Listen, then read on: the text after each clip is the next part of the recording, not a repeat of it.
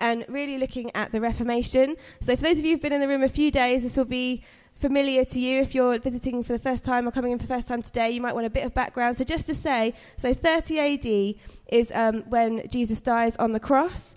Now the Reformation, which is what we're looking at today, happens in 1517. So as you can see, the Reformation is much, much closer in time to us than it is to when Jesus died. However, we are in a very culturally different time, and if you've been in for the last few days, you'll have heard some of the cultural context of the Reformation and some of the difference in the church at the time.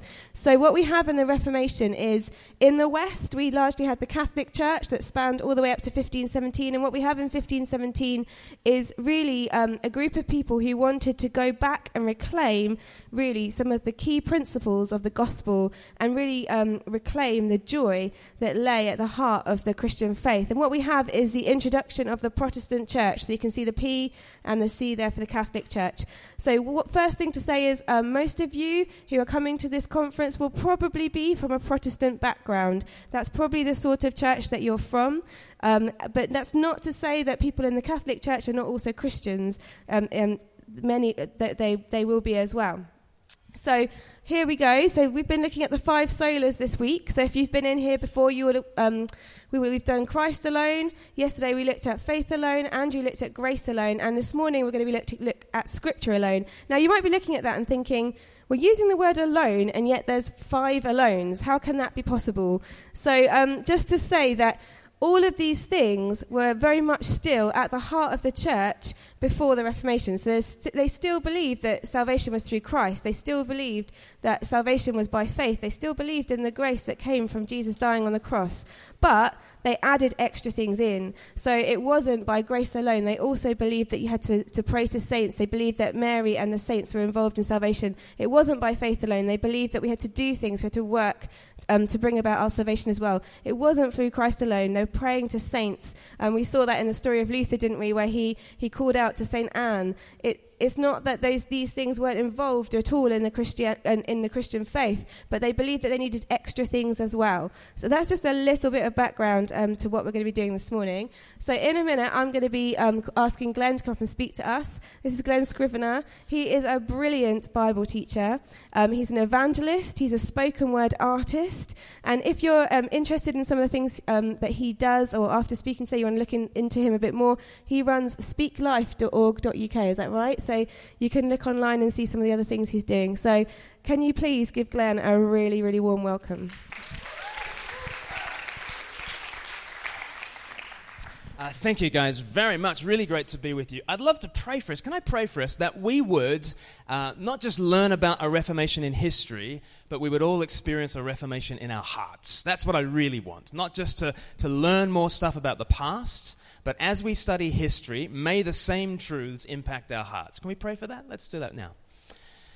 Our Father, we praise you that we can call you Father, that by grace alone, through faith alone, we've been adopted into Christ and brought to you as children of that same Heavenly Father. And we praise you, Father, today. And we pray that as your children, you would send again the gift of your Holy Spirit, that we might understand your word as it proclaims the truths of the gospel. And would you liberate us?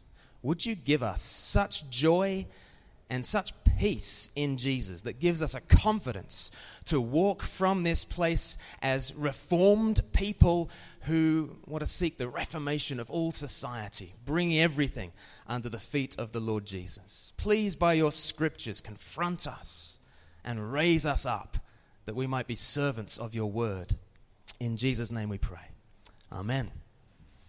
So we've been thinking about these solas. If you were reading this in Latin, you would be reading this in Latin, and it would say solus Christus and sola gratia and things like that. But we're not. Because we've had a Reformation, I'm going to do it in English, okay? So, Christ alone. This is the truth that it is Jesus who has worked our salvation for us entirely without any help or cooperation from us whatsoever. We only contribute to the problem. He does everything. So by Christ alone we are saved, and it is by grace alone that Jesus is offered to us. It is not because we are just such lovely people that Christ can't help himself. It's not that he can't help himself seeing a damsel in distress like us. It's only because of his prior love and grace and mercy that he gives himself for us. It is to be received by faith alone. So we receive Jesus, not by rooting around in our pockets and saying, well, what do I owe you, Jesus, for all the good stuff that you've given me? There's nothing you can owe him. There's nothing you can give to him. All you give to him are your problems, your sins, and he does it all. So we receive this gift by faith alone. Today we're thinking about all of this is told to us in the scriptures alone. We don't need popes and councils and great theologians in order to sit above the Bible and tell us what it means. Actually, the Bible goes on top and tells us these wonderful truths. And when we put the Bible in its proper place on top, then all the rest of these truths fall out, and everything, therefore, is to God's glory alone. The giver gets the glory, right?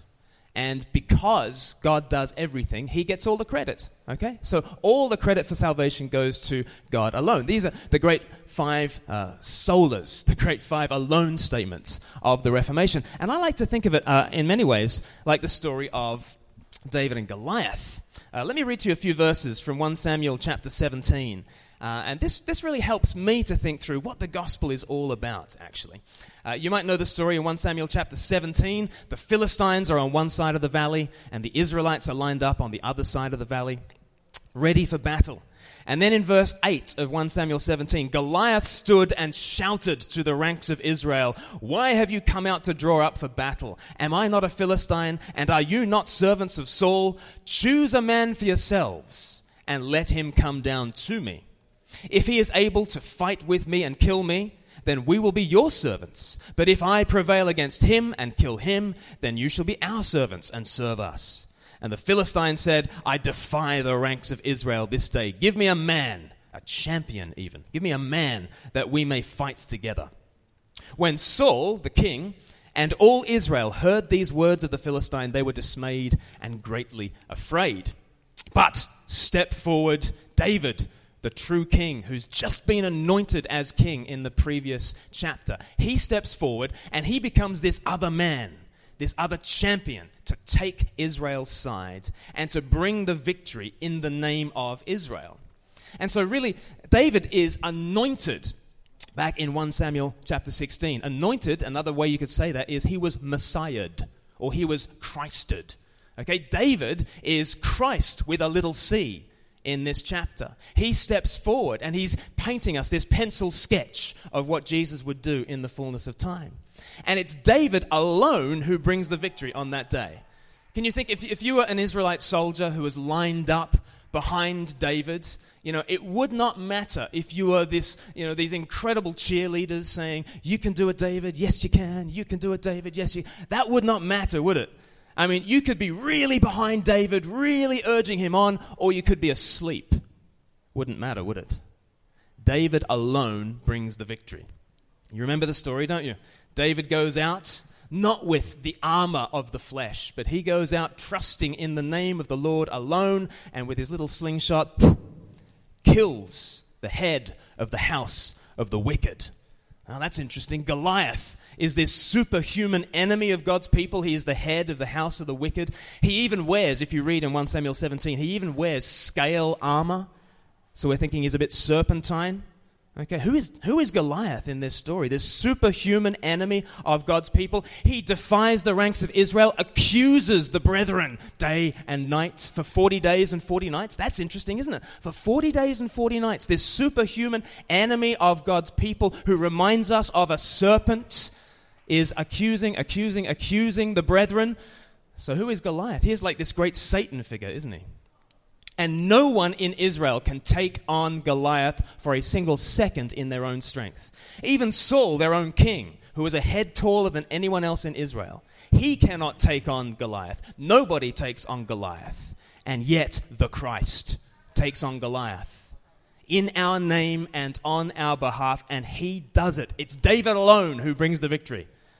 And that reminds us of this truth of the Reformation. It's Christ alone who steps into the breach, and he faces off against the accuser of the brethren. He faces off against this serpentine figure, this superhuman enemy of God's people, and he brings the victory all by himself. Praise Jesus. Jesus alone.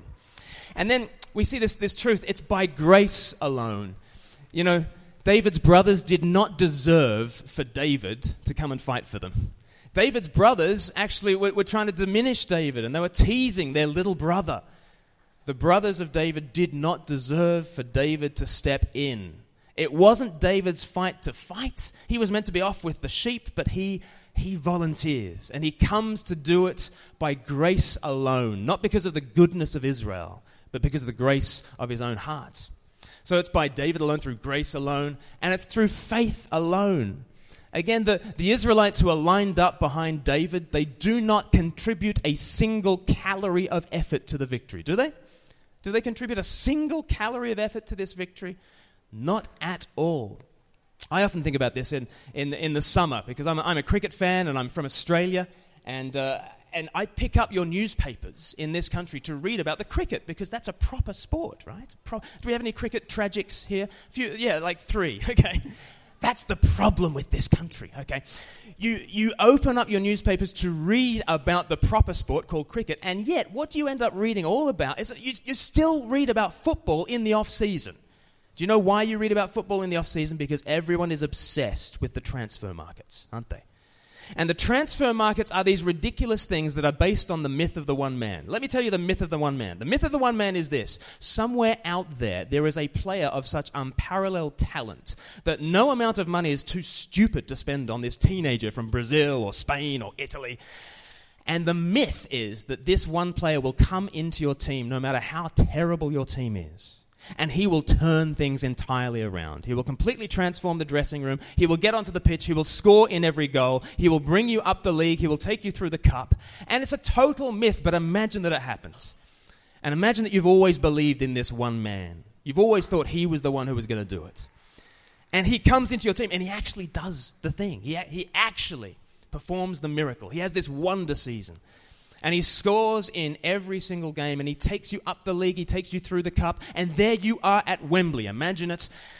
And there you are, and in the final minute of this game, this one man scores twice to snatch victory from the jaws of defeat. And what are you feeling like in that moment? You know, footballers say over the moon, but that is such an understatement, isn't it? You are euphoric, aren't you? You're jumping up and down. You have done nothing to get this victory, have you? I mean, shouting, referee, every 90 seconds probably has not helped in the cause. Do you think? You have not expended a calorie of effort in the victory, but you happen to be wearing the same color t-shirt as this guy, right? And he scores the goal, and you jump up and down, and you start hugging other people who are also wearing the same t-shirt as you, and you're over the moon, aren't you? You're absolutely thrilled. This is how we feel about Jesus, isn't it? Because what has Jesus done? He has come, and he has been the one man who has come into Team Earth to turn things all around. And he has scored the winner against every enemy that gets the better of us. You know, temptation gets the better of us. Jesus scores the victory over temptation.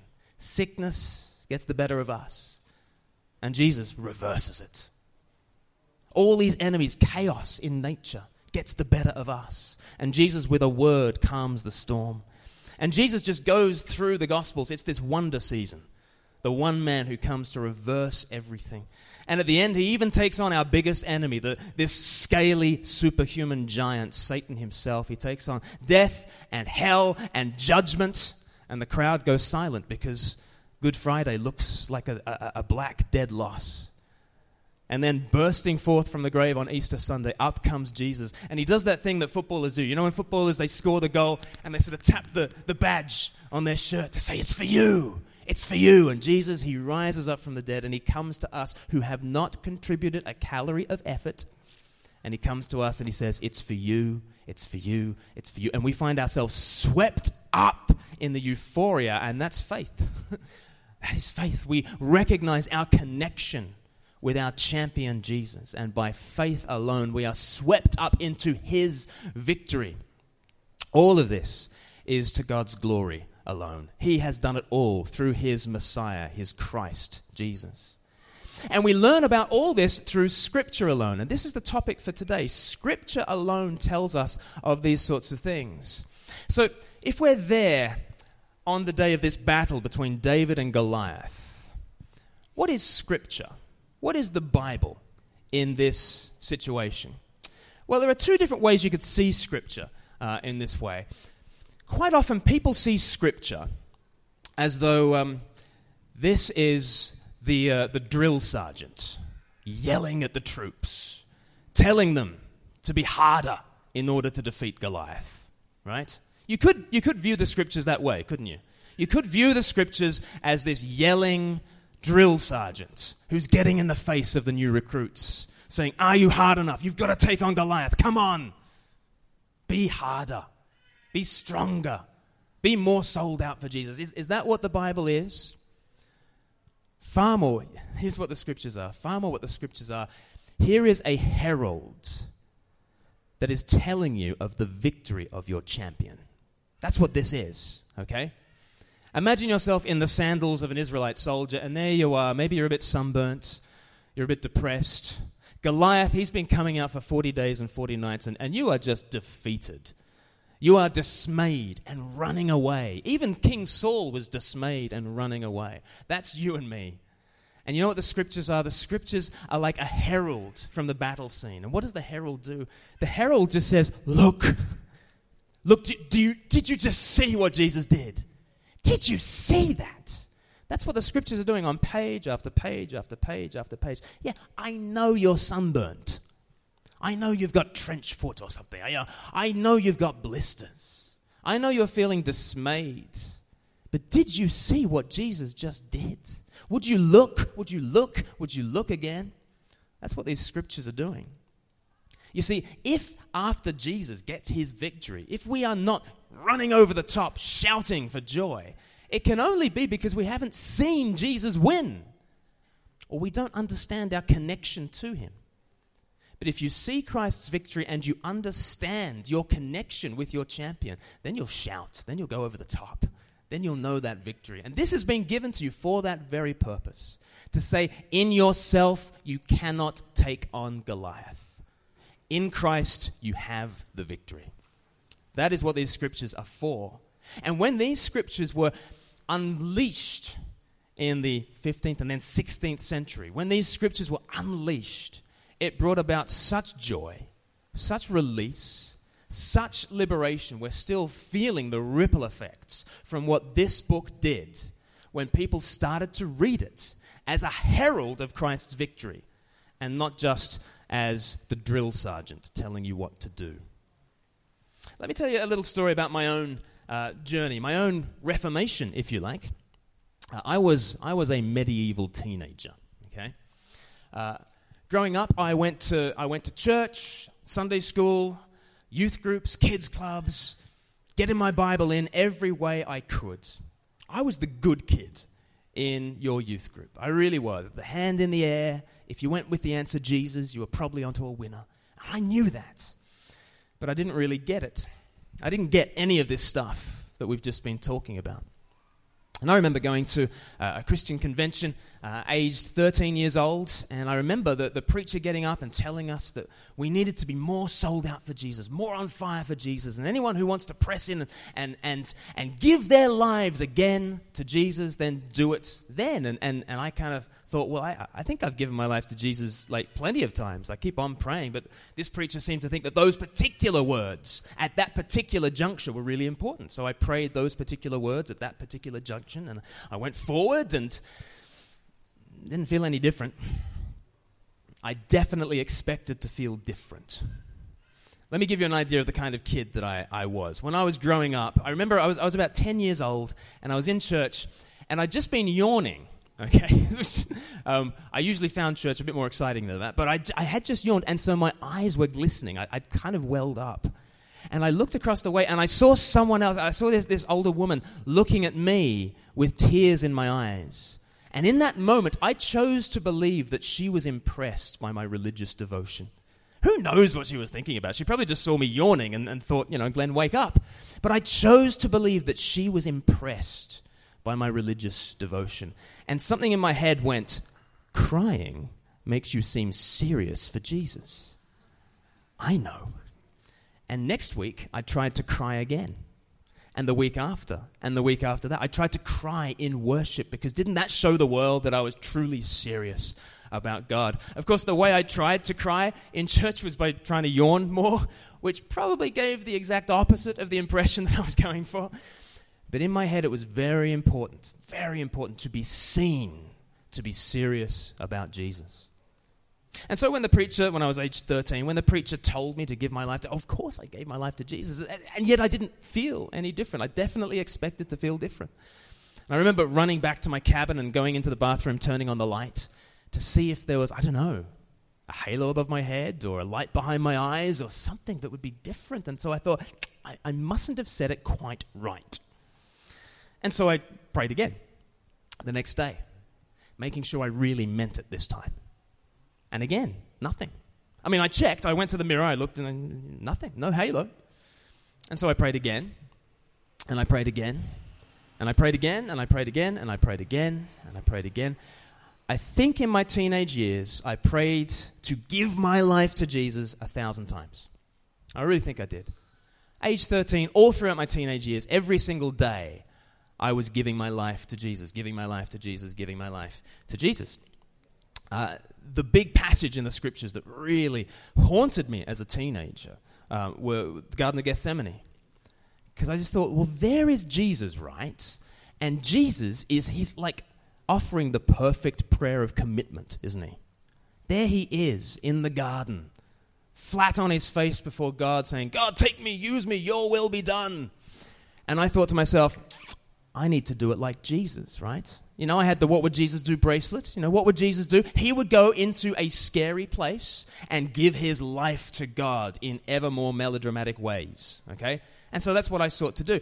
I volunteered to walk our dog near where we lived, and there was a scary forest near where we lived. And so I would go into the scary forest by moonlight, okay? Just like Gethsemane, right? And I would literally press my face into the mud. And I would say, God, take me, use me, your will be done. And what did I feel? Nothing. And so the next day I'd press my face harder into the mud. And again, nothing. And again, nothing. And again, nothing. By age 18, how do you think I was feeling about God? I hated him. I hated him. Because I just thought, here I am giving my life to him the whole time. And what do I get back in return? And by age 18, I left home and I left my faith behind. And I even remember thinking, you know what? Even if there is a hell for deserters like me, it couldn't be worse than the slavery I've just been in for the last decade. Continually giving my life to God and never knowing whether he's received me. Never knowing if he's given himself to me. And it made me abandon the faith. What was it that brought me back? Well, it was this book, right? This book brought me back. When I started to read this book, not as the drill sergeant yelling in your face. When I started to read this book as the herald of victory saying, look at Christ, he's given for you. When I started to read this book this way, it brought reformation in my heart, reformation in my life.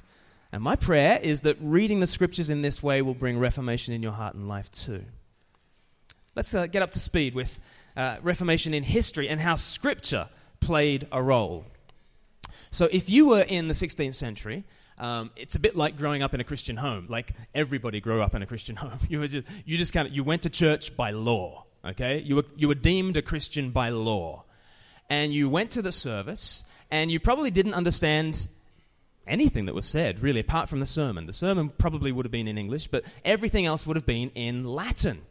And perhaps you know this, that you know the bit in a communion service in more traditional churches, they read the words that Jesus says in Matthew chapter 26, this is my body broken for you. This is my blood shed for you. But of course they'd say it in Latin, right? Nobody spoke Latin, but the priests would say, hoc est corpus meum. Hoc est corpus meum. And if you were sitting at the back as this peasant, you know what it sounds like to you? Hocus pocus. Hocus pocus.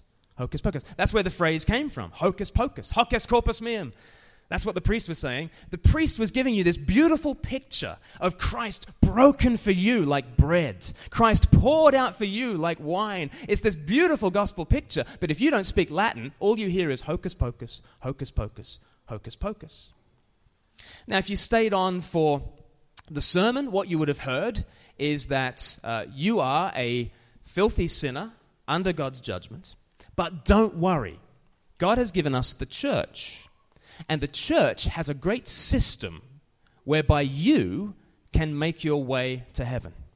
Okay? And if you do your religious bit, you light a candle every morning and you say your prayers and you do your confessions and you use the 7 sacraments of the church and you jump through these different hurdles, then you might outweigh your bad deeds with your good deeds. You probably won't in this life. But never mind, in the next life, there's a place called purgatory. Don't look for it in the Bible, it's not there. But there's a place called purgatory, apparently, where the system continues. And you can burn off your sins for thousands, maybe millions of years. Sounds like good news, right? And yet it was packaged to people as a thoroughly reasonable thing to do. One of the slogans that preachers used to say was, God will not deny grace to those who do their best. God will not deny grace to those who do their best, which sounds great, doesn't it? But then you ask the question, am I doing my best? Really? Couldn't I be doing better? Probably. And this is the system that had gripped people. Now, as I say, no one understood the Scriptures because the Scriptures, they weren't really in common circulation because the printing press was only invented in the 1440s. And so people really didn't have Scriptures, and the Scriptures that they did have were not in their common language. Did you know that in 1519, in this country, 7 people were burned at the stake for teaching their children the Lord's Prayer in English? That was their crime. These 7 parents had been teaching their children the Lord's Prayer in English. But no, the church did not allow that. You weren't allowed to know this book.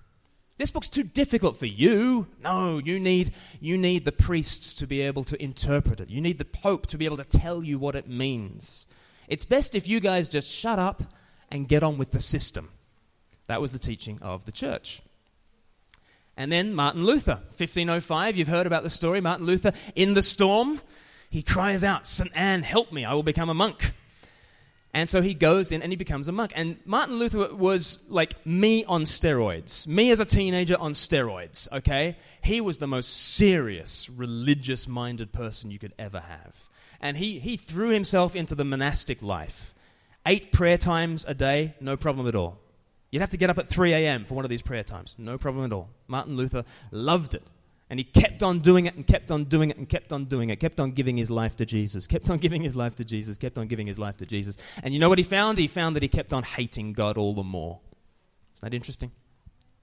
In 1510, he went on this pilgrimage to Rome, and he did the thing that all the truly spiritual people did in Rome. They climbed the Scala Sancta, the holy stairs.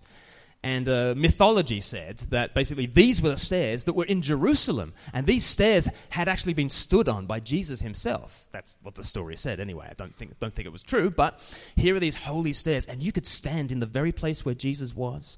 And if you, so the belief went, if you climbed up each stair, preferably on your knees, and if you said the Lord's Prayer and kissed each step, by the time you got to the top, you'd have your sins forgiven. Right? That was the belief, right? So everyone's flocking to Rome because, you know, the system, the millions of years in purgatory, they don't sound like a lot of fun, do they? So I'm going to flock to purgatory. I'm going to climb up the Scala Sancta on my knees. And Martin Luther in 1510, he climbed to the top of those stairs. And at the top, he said to himself, who knows if this is so? And I just think that's a really crystallized picture of what medieval Christianity was all about. You climb the stair, you climb the stair, you climb the stair, you climb the stair, and who knows if it has worked? Luther didn't know. But one good thing about his monastic life is that it got him lots of Bible. And so he was studying the Scriptures loads. And in 1512, he even became a doctor of the Bible. He was a professor in the University of Wittenberg, and he was teaching through the Scriptures. And he got to the book of Romans. Should we open up, if you've got a Bible on you, let's open up to the book of Romans, and I've even got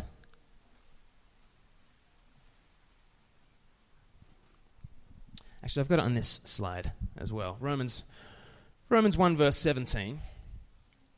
And let me show you what the Scriptures did to Martin Luther, and let's pray that it does the same thing in our own lives, okay? Martin Luther got to Romans chapter 1 verse 17, and he says, in the gospel, the righteousness of God is revealed from faith for faith. As it is written, the righteous shall live by faith. So Luther read this verse, and to begin with, he hated the verse. This verse really got under his skin, which is a great thing when the Bible gets under your skin. It's a really good thing. The Bible got under his skin, and what he really hated was this phrase, the righteousness of God.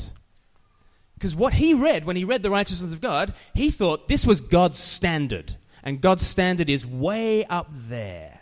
And the gospel reveals to you that God has really high standards. Have a go if you think you're hard enough. That's what he thought the gospel was all about. The gospel reveals God's really high standards. But if you're sold out for Jesus enough, maybe you could get over the bar, right? But Luther knew himself enough to know that he could not get over the bar, and so he just read this verse as bad news. This seemed to be a standard that he could not live up to. But then, you know what he did? He did good Bible study. It changed his life and it changed the world. Good Bible study does that, okay? What did Luther do? He writes about this at the end of his life as he's looking back to this time when he makes his Reformation breakthrough. He says, though I lived as a monk without reproach, I felt that I was a sinner before God with an extremely disturbed conscience. I could not believe that he was placated by my satisfaction. I did not love, yes, I hated the righteous God who punishes sinners. Okay? This is what his Bible study was doing to him before he understood the true nature of the Scriptures. But then, what happens? As he's reading this verse, Romans 1:17, I love this. As I'm reading through these quotes of Luther, I want you to be writing down or thinking about all the ways that Luther handles the Scriptures, all the phrases he uses to describe the Scriptures, all the things he uses to describe the way he's interacting with the Scriptures. Think about that, because we'll have a little chat time in a second. Nevertheless, as he's got Romans 1:17 in front of him on the desk, he says, I beat impatiently upon Paul, most ardently desiring to know what he wanted. Isn't that great? He's like, what do you mean? What do you mean? Like, that's good Bible study, right? It seems really unholy, doesn't it? But he's like, I want to know what you mean. Tell me what you want. He beats impatiently on the Scriptures. He doesn't just mean with his fist. He also means thinking about it richly and deeply. Most ardently desiring to know what he wanted. At last, by the mercy of God, meditating day and night, I gave heed to the context of the words. Oh, that's interesting. Good Bible study means you look at the context. And one of the things he looked at in the context was, do you notice this? As it is written, the righteous shall live by faith. It's a verse from Habakkuk chapter 2. And Paul was absolutely turned upside down when he understood what Habakkuk 2 was writing about. And then 15 centuries later, Luther is absolutely turned upside down by what Habakkuk 2 had said all those years ago. The righteous shall live by faith. And he's starting to think, you know what? That righteousness of God, it's not so much a standard that's held above you, it's a gift that's given to you. And that by faith, you can be counted righteous. Could that be true? Well, as he heeds the context of the words and as he meditates day and night, he says, here I felt that I was altogether born again and had entered paradise itself through open gates. Hallelujah. This is what happens when you do good Bible study, when you beat on the Scriptures, when you meditate day and night, when you look at the context. It births a reformation. And suddenly the righteousness of God is not a standard over you, it's a gift given to you. Hallelujah. He feels like he's entered paradise through open gates. Now this brings him into direct contradiction with the authorities. The Pope himself issues a bill that he is excommunicated from the church, and he receives this piece of paper that he's excommunicated from the church. And what does Luther do? Luther being Luther, he just burns it, and he carries on. And he keeps writing and he writes and he writes, and by now the printing press is just pumping out all this great gospel literature, and people are having their lives turned around. But Luther is in deep, deep trouble. He's summoned in 1521 to the Diet of Worms, and he is asked to recant of all his books. There's a table with all his books, and they say, "Will you recant of all of this?" And after thinking about his answer for 24 hours, here's what he says. And again, be thinking about how he conceives of the Scriptures. Be thinking about how he's handling the Bible. He says, "Look, unless I'm convinced by Scripture and plain reason, I do not accept the authority of popes and councils, for they have contradicted each other. My conscience is captive to the Word of God. I cannot and I will not recant anything, for to go against conscience is neither right nor safe. God help me. Amen." So this is an amazing scene. Luther has, the emperor is there. The Pope is standing behind this meeting saying, "You're out of here, buddy. You're going to be burnt as a heretic." He's got the empire, he's got the whole church against him, and he just says, "Here I stand, I can do no other." This book birthed that Reformation in Luther, and he said, "Look, I'm captive to this." And what's fascinating for me is, as Luther says, you know what? It's not that the Pope stands above this and tells me what it means. It's that the Bible judges everything. And as I am captive to this book, you know what it made him? It made him absolutely free for the world. I find that fascinating. It's a fascinating interaction, isn't it? You're captive to the Bible. And you just say, "I've just got to go where this book goes. I'm captive to the Bible." And therefore, he is utterly liberated in the world. What a free thinker Luther was. Think about it. What a free thinker. The entire empire is saying, think differently. The whole church is saying, think differently. And because he's captive to the Bible, he is able to be a free thinker. He's absolutely captive to the Word and liberated in the world. And he does that really because of his view of the Scriptures.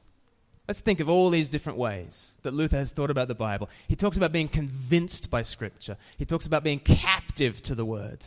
He talks about beating impatiently on the Bible. He talks about giving heed to the context. He talks about meditating day and night. And as he treats this book in this way, there's a reformation in his heart that birthed a reformation in history. Do you think it could do the same in your life? Do you think it could?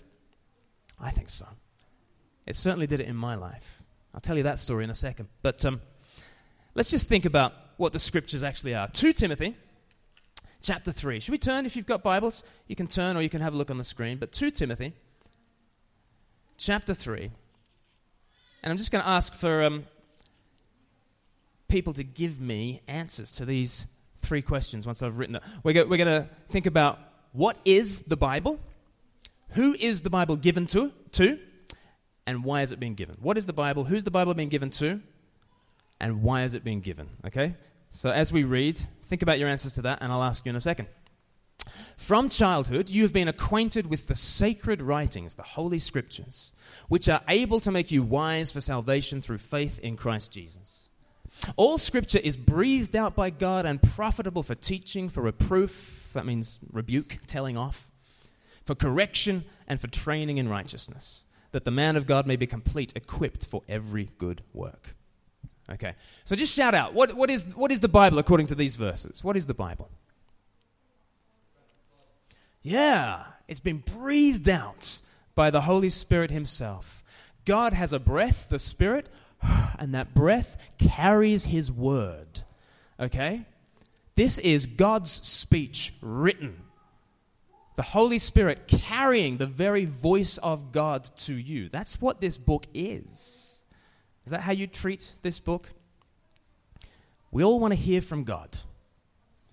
Many people tell me, I just want to hear from God. And perhaps they've got some particular issue in their life that they're thinking about. I just want to hear from God. I just want to hear from God. I just want to hear from God. And my first question is, how dusty is your Bible? How dusty is it? Because here is God's clear word, the speech of God written. The Holy Spirit is whispering in your ear. He has a breath. What's he saying? The sacred writings will tell you. The Holy Scriptures will tell you. What is this book? Do you want God to speak to you? Open up this book. And then who is this book given to? Who is this book given to, do you think? What do you reckon? Mankind, yeah? Yeah. And what is it assuming about mankind? What are these verses assuming about what mankind are like? What do you think? Incomplete. Yeah. We need teaching, we need reproof, rebuke, we need correction, we need training in righteousness. Okay? We are fools, we need telling off, we need to be told what to do, and we need to be trained up because we're simple. Psalm 19 verse 7 says that the word of God has been given to make the simple wise. That's what the Bible thinks of you and me, okay? We're simpletons. You and I are simpletons. And we need this book to make us wise. But that's good, doesn't it? Because it means that all of us are being addressed in this book. It's not just for the clever types. It's not just for the theologians. It's not just for the priests. This book addresses simpletons like you and me. Which is why what Luther did, the very first thing he did after he was excommunicated from the church, the very first thing he did was translate the Bible into German so people could read it in their own language. Because the Bible is for everyone, for simpletons. It's for you. It's for me. And then why has the Bible been given? Why do you think the Bible's being given? Anyone?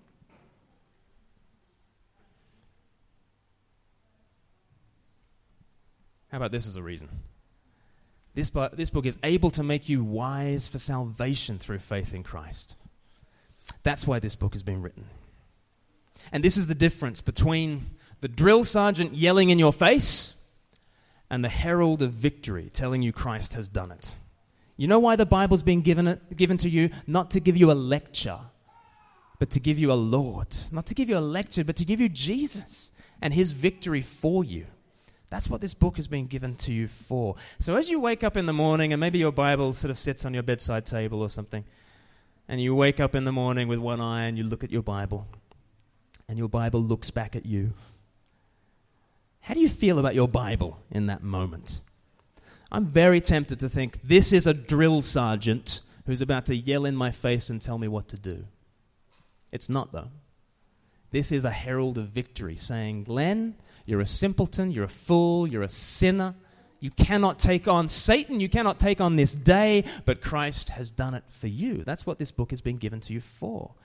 This book is not a sack of rocks that you've got to carry through the day.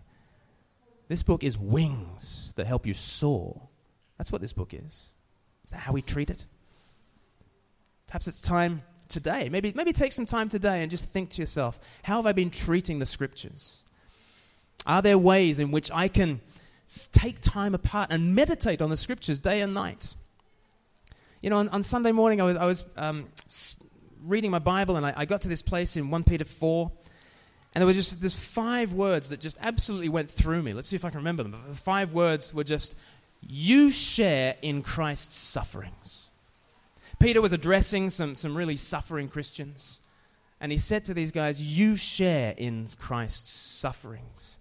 And it would be so easy for those 5 words just to be gone and you go on into your day. And I just thought, I need to pause because these words, they seem to be saying something. So I started to meditate on them. Do you ever do this with the Scriptures? I started to think, you share in Christ's sufferings. You share in Christ's sufferings. You share in Christ's sufferings. You share in Christ's sufferings. Makes a difference, doesn't it? To take that time, meditate on the word day and night, give heed to the context, beat on it, and it brings reformation in our lives. Let me just finish about telling you about how it brought reformation in my life. So where was the story up to? The story was up to, I'd left home, I'd left my faith behind, because I just couldn't do it like Jesus. I kept on giving my life to Jesus, and he seemed like he didn't want it. And so I thought, well, if God doesn't want me, I don't want him. And away I went to university to try to have as good a time as I could without him. It doesn't work. It never works. What brought me back? A Bible study. See, a friend invited me to this Bible study, and we happened to be studying the Garden of Gethsemane. And before he'd even started, I said, I can't handle this passage. It's just too much. I just don't think I can do it like Jesus. And my friend said to me, Glenn, do you think you're Jesus? I said, well, no. maybe, just a little bit, maybe, He said, Glenn, in this story, you are not Jesus. You know who you are, Glenn? You're Peter. And what's Peter doing in the story? Sleeping. Rubbish, foolish, failed Peter. And Jesus does it all for him. You see, in Hebrews 5, it talks about Jesus with loud cries being heard by God in that Garden of Gethsemane. You know why he did that? The passage ends by saying he became our high priest. You know why he's praying in that garden? Number one reason is that he is your high priest praying for you when you can't pray, when you don't pray, when you won't pray. Jesus did it for you. And all of a sudden, it just flipped all my understanding. I thought, you know what? Before we ever talk about giving our lives to Jesus, and there is a place for that, absolutely, but before we ever talk about that, let us soak in this Bible truth that Jesus has given his life for us. When I got that truth, you know how I felt? I felt like I'd entered paradise through open gates. It brought a reformation in my life. It brought a reformation in history. It'll bring a reformation in your life too. Let me finish with a poem that I wrote about this called I Gave My Life to Jesus. And really it just takes you through this story of having been a medieval teenager. It's the scriptures that will absolutely turn your understanding around. It's not the drill sergeant hammering on you. It's the herald of victory giving you joy and release. So this is a poem called I Gave My Life to Jesus.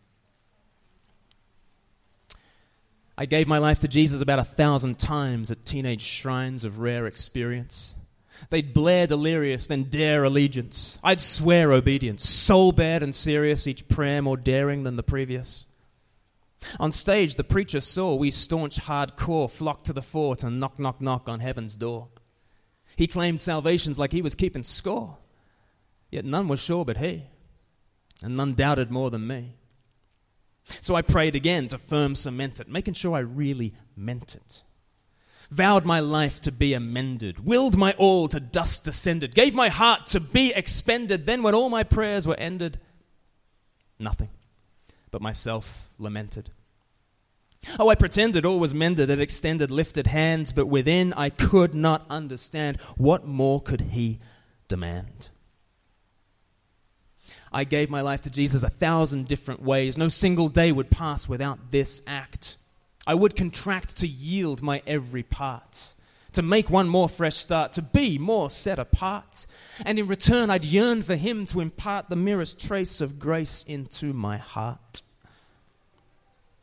I gave my life to Jesus, though faith continued flagging, doubts nagging, zeal dragging down to duty's basement. Still, at least I had my bracelet. I asked my bracelet, what should I do? The bracelet counseled, what would Jesus do? And in answer, all I could think is that he would sink to his knees in passioned pleas as at Gethsemane. And there in almighty surrender, render all to God who's silent, let him fall. So what should I do? I too would heed that call. I likewise would sprawl before the splendor. I likewise would make that pattern my crawl. And yet, there was nothing. And all the while the preachers told me, give control, not part but wholly. Give your life, your heart, your all. But rarely do I recall being told what he gave my Lord to save. Oh, they slipped it in to conscriptus. They gripped us with Jesus whipped, our Savior stripped, the blood it dripped from the cross.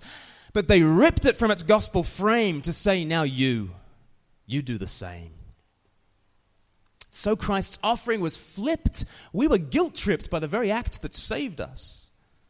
And so it was engraved, instilled. The cross is a standard unfulfilled by us. Oh, but we'd try. My, how we would try. We'd bend the knee and bear the load. It was the very least we owed. I gave my life to Jesus, but somewhere down the road, I slid. My faith undid, even amid my church, my prayers, even as I bid for heaven's care. Beneath the lid, the venom hid. I was your youth group's keenest kid, but no one hated God like I did. See, with him, it's just take without a break. His thirst for blood, who can slake? At least vampires get you once. This God holds perpetual hunts. I gave my life to Jesus, but I guess it was no good. Did what I could to appease him, but no pleasing seemed possible. So this elder brother turned prodigal. And I could chronicle the years headed east. It was a far country unpoliced. It was a famine dressed up as a feast. A pigsty passed off as release. But there, at the end of the track, when all was pitch black, there, what brought me back was this book.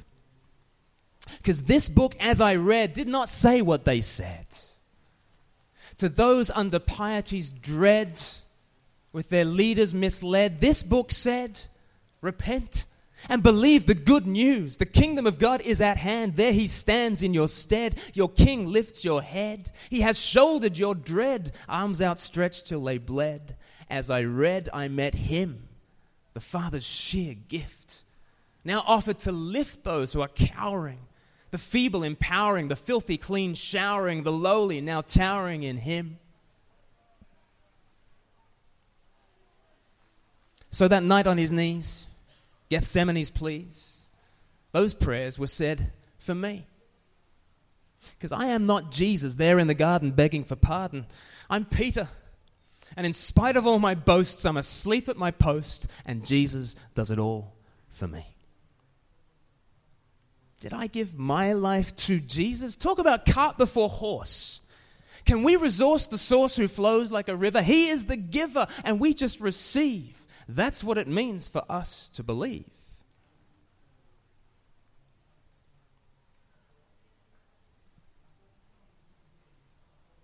So I'll leave an appeal to the preachers who feel that they must stir up zeal, then let it be his we reveal. You say, give your heart. This says, Christ is the donor. You say, yield your life. This says, he was always the owner. You say, get on fire. This says, you are the light. You say, keep running to God.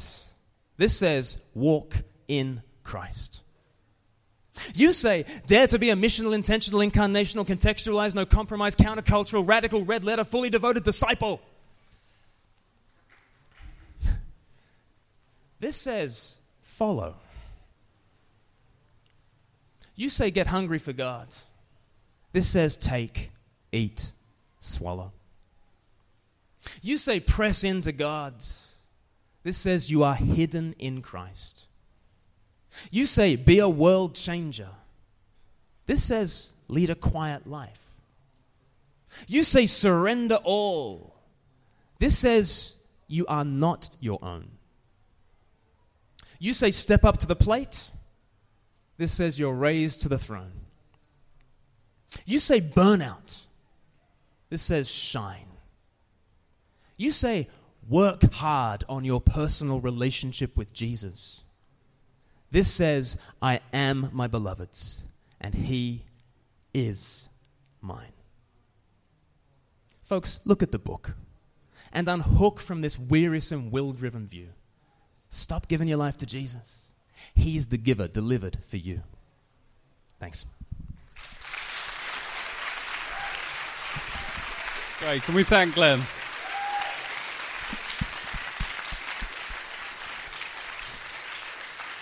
Amazing stuff. I hope you all really enjoyed this morning. I know I have. If you want to check out more of Glen, speaklife.org.uk, and there's more spoken word on there as well. Great to have his gift with us here this morning.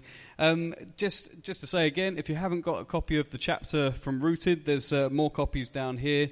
That's a Reformation chapter from a forthcoming church history book, which is designed for those with no background at all. So these are free. They're at the front. You're very welcome to make yourself avail yourself of those. Tomorrow's actually our last day, which is incredibly sad. And I'm going to be speaking on our work and God's glory, everything being to the glory of God alone. I'm really looking forward to going through that with you. So we'll be back here 11:30 tomorrow. Thanks for being with us. Okay.